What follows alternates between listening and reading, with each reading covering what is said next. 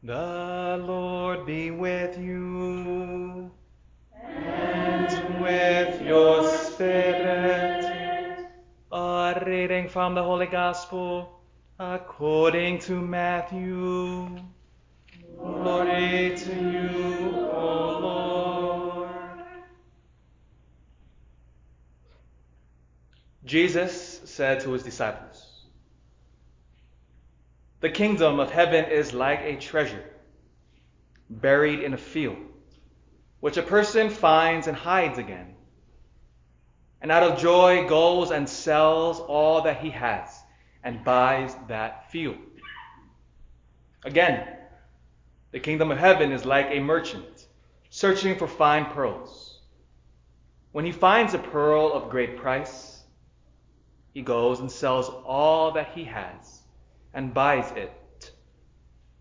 Again, the kingdom of heaven is like a net thrown into the sea, which collects fish of every kind.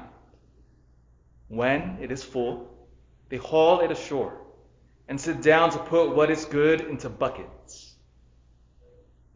What is bad, they throw away. Thus it will be at the end of the age.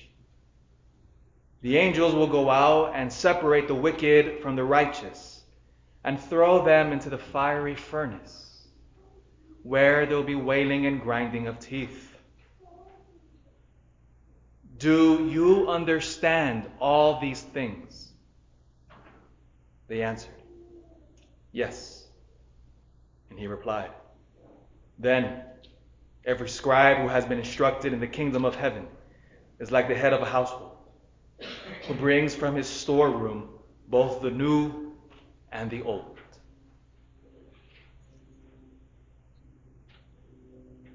The Gospel of the Lord. Praise to you, Lord Jesus Christ. Good morning, everybody. Good morning. Praise God. Just a couple of announcements before we dive into the amazing readings this Sunday. The first one is, it's in our little quasi-bulletin there about our youth group. So we're trying to find creative ways to raise more funds. And so one of the ways that they came up with, we're calling it Cans for Christ.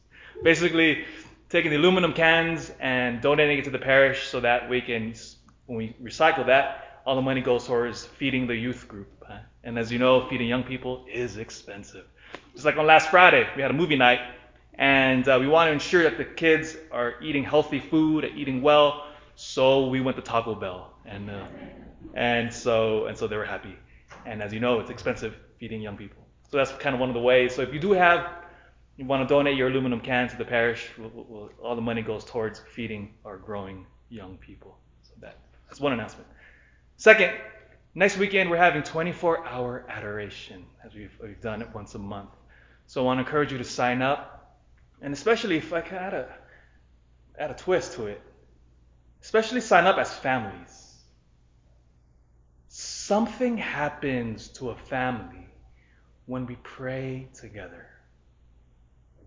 Something beautiful happens. And especially if you're husband and wives, no matter how long you've been married, pray together. It will add a deeper dimension to your relationship. I see it all the time. Pray together. If you're even not in the habit of praying together, come in special adoration before Jesus Christ, who has blessed your marriage.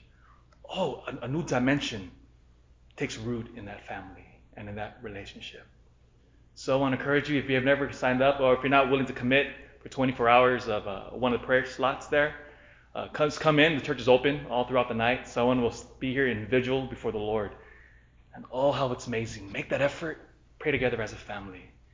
Especially if you have any, all families, we have situations that we want to pray for. And so bringing it before the Lord. Lord, here's the situation. Take it and help us. It's beautiful. End of announcements. In the name of the Father, and Son, and the Holy Spirit. Amen. I want to ask a deep question. Deep question. Might be a little too deep for Sunday morning, 10:30 Mass. But I want to ask you, and I've posed this question various times, but I want to focus on it in a particular way today. What is the deepest longing of your heart? What is it? Have you ever thought about that question before? What is the deepest longing of your heart? Or another way of phrasing it is, because I know that's an intense question, is it? What's the deepest longing of my heart? Oh. We're asking about it this way, because we all, in a way, are always trying to find that answer. What makes you happy?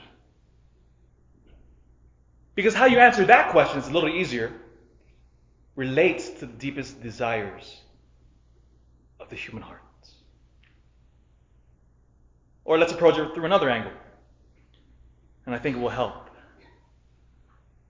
Think, everybody in here now, of the person you love the most. Who do you love the most? Just, you don't have to yell it out. Somebody yelled at Father Brian this morning at Mass. I said, yes, you're going to heaven. Think of the person that you love the most right now. Just bring them to mind. And for the majority of us, it'll be, we love our spouse. Right? We love our spouse the most. We love our parents. Or if you have kids, I bet you love your kids, don't you? Now, with that person in mind, ask yourself, what do you desire for that person? What do you want for that person you love the most? And the vast majority of us will begin to answer that. Oh, I want my wife, my husband, my children to be happy. I want them to be healthy, live a long life. I want them to have a good job, to achieve well in life, to be successful. All great things. But now bring it even further. If we're lucky, God willing, and we achieve all of those things, success, health, that job, that or whatever goal we have, does that make us truly happy? Or does it satisfy the deepest desires of our heart? No. The frustrating thing is that even when we achieve all our lofty goals, which are amazing things, we're still hungry. All of the social science says this, by the way. All of it. We achieve all of these goals that the world says we need. And when we look to those who are seemingly have it all, guess what they say? I'm still hungry. I desire more. What is the deepest desire of your heart? First reading today in the book of Kings. God essentially asks King Solomon this question. Imagine this. Look what just happened to King Solomon here. God appears to him in a dream and asks him, ask anything you want, anything, and I will give it to you. Essentially, what Solomon was just been given here, he's been given the proverbial magic lamp and the genie. And we all know the strategy, right? By the way, if anybody finds a magic lamp and the genie that pops out says to you, you have 3 wishes, we all know what we have to do, right? The first wish, what is it? We all know this if you watch enough Disney movies. More wishes. You ask for more. Right? And this is where Solomon messes up, by the way. He messes up. He hasn't watched enough Disney movies, the Solomon guy. God straight up asks him, anything you want, I will give it to you. Just ask. He doesn't ask for more wishes. Look how he responds.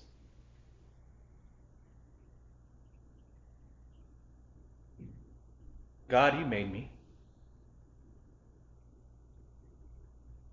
I am a mere youth.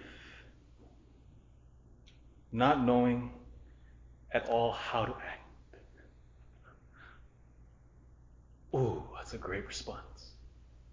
He begins first with humility. God, I am young. I am your servant. I have no idea how to act. And then the second one. Lord, I serve you in the midst of your people, whom you have chosen. Give me, now your servant, an understanding heart, so I may judge your people to distinguish right and wrong. He begins with humility, and then he focuses on the other. The other. You go out onto the street, you ask 10 people, I'm a magic genie. Whatever you wish, you will have. 9 times out of 10, what will the people respond with? Me. Right? They'll focus on me. Oh, I can have anything I want? And then we know somewhere the 4 classical substitutes for God will follow under this rubric. Money, power, honor, pleasure. One of those 4 categories, 9 times out of 10, people will answer. Not Solomon. Not Solomon. Lord, I'm a mere youth. I'm nothing. I want to serve your people. And then notice what he asks for. He's very specific. How do you serve? He says, I want to know what is right and what is wrong.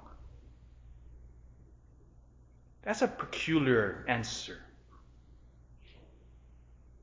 But biblically, it makes absolute sense.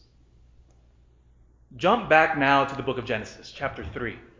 We have Adam and Eve, and we know the story well. So they are in the Garden of Eden. The tree, God says to them, eat any tree you want from here. Any fruit from these trees. Anything except this one. Do not eat from this fruit of this tree. And then the devil comes in. In order to entice Adam and Eve, the angle the devil uses is, if you eat of the fruit, the devil says to Adam and Eve, you will become like gods, and then now you will be the determining factor of what is right and what is wrong. You will have the power to know what is good and what is evil. In other words, you will become like gods. Your will, your ego, will be the sole determining factor of what is right and what is wrong, what is true and what is false. You will be that person. Look at the world today. What is on this world stage? What is playing out before our very eyes? It's the battle of the ego. Because once I become the sole determining factor of what is true, what is right, what is correct, I must use every power I have to squash you so I get my way. Essentially, you want to boil down all human conflict? Reduce it down to its bare bones? That's what it is. Ego. And so now our Lord says to Solomon, oh, you have said what is right. Because you have not asked for your long life, you didn't ask for more riches, nor did you ask for vengeance upon your enemies. And so now I will give you a heart that is wise. The deepest desire of Solomon's heart here is God's will. Now jump to the gospel. Jesus lays out a parable, and he gives us examples of certain people. First example, Jesus says that the kingdom is like somebody who finds buried treasure in the field. Ask this person who finds his treasure, what is the deepest desire of your heart? This person would say, that treasure in that field. In fact, he sells everything that he has just to get that field so he can buy it and get that treasure. Ask the second person who finds the pearl of great price. Ask this person who finds this pearl, Mr. Pearl Man, what's the deepest desire of your heart? And he will say, that pearl. And he sold everything that he has just to get that pearl.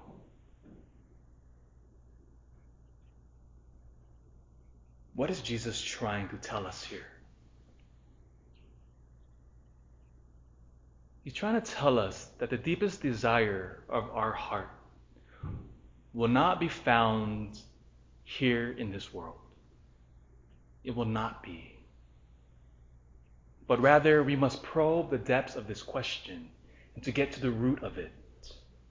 The deepest desire of our heart will never be found in the material world, nor will it be found in more pleasure or in the indulgence of our ego. It will not be found there. It's fun there. It's fun. Absolutely. But it wears off so fast. The deepest desire of our hearts will ultimately be found only in Jesus Christ. Only there. Only there. And our Lord is trying to tell us, be foolish in achieving that. Prefer nothing to Jesus. Prefer nothing to Him. Prefer nothing to the faith. Prefer nothing to Mass. Make Him the center of your life. Or, as He says powerfully, what is the greatest of all the commandments?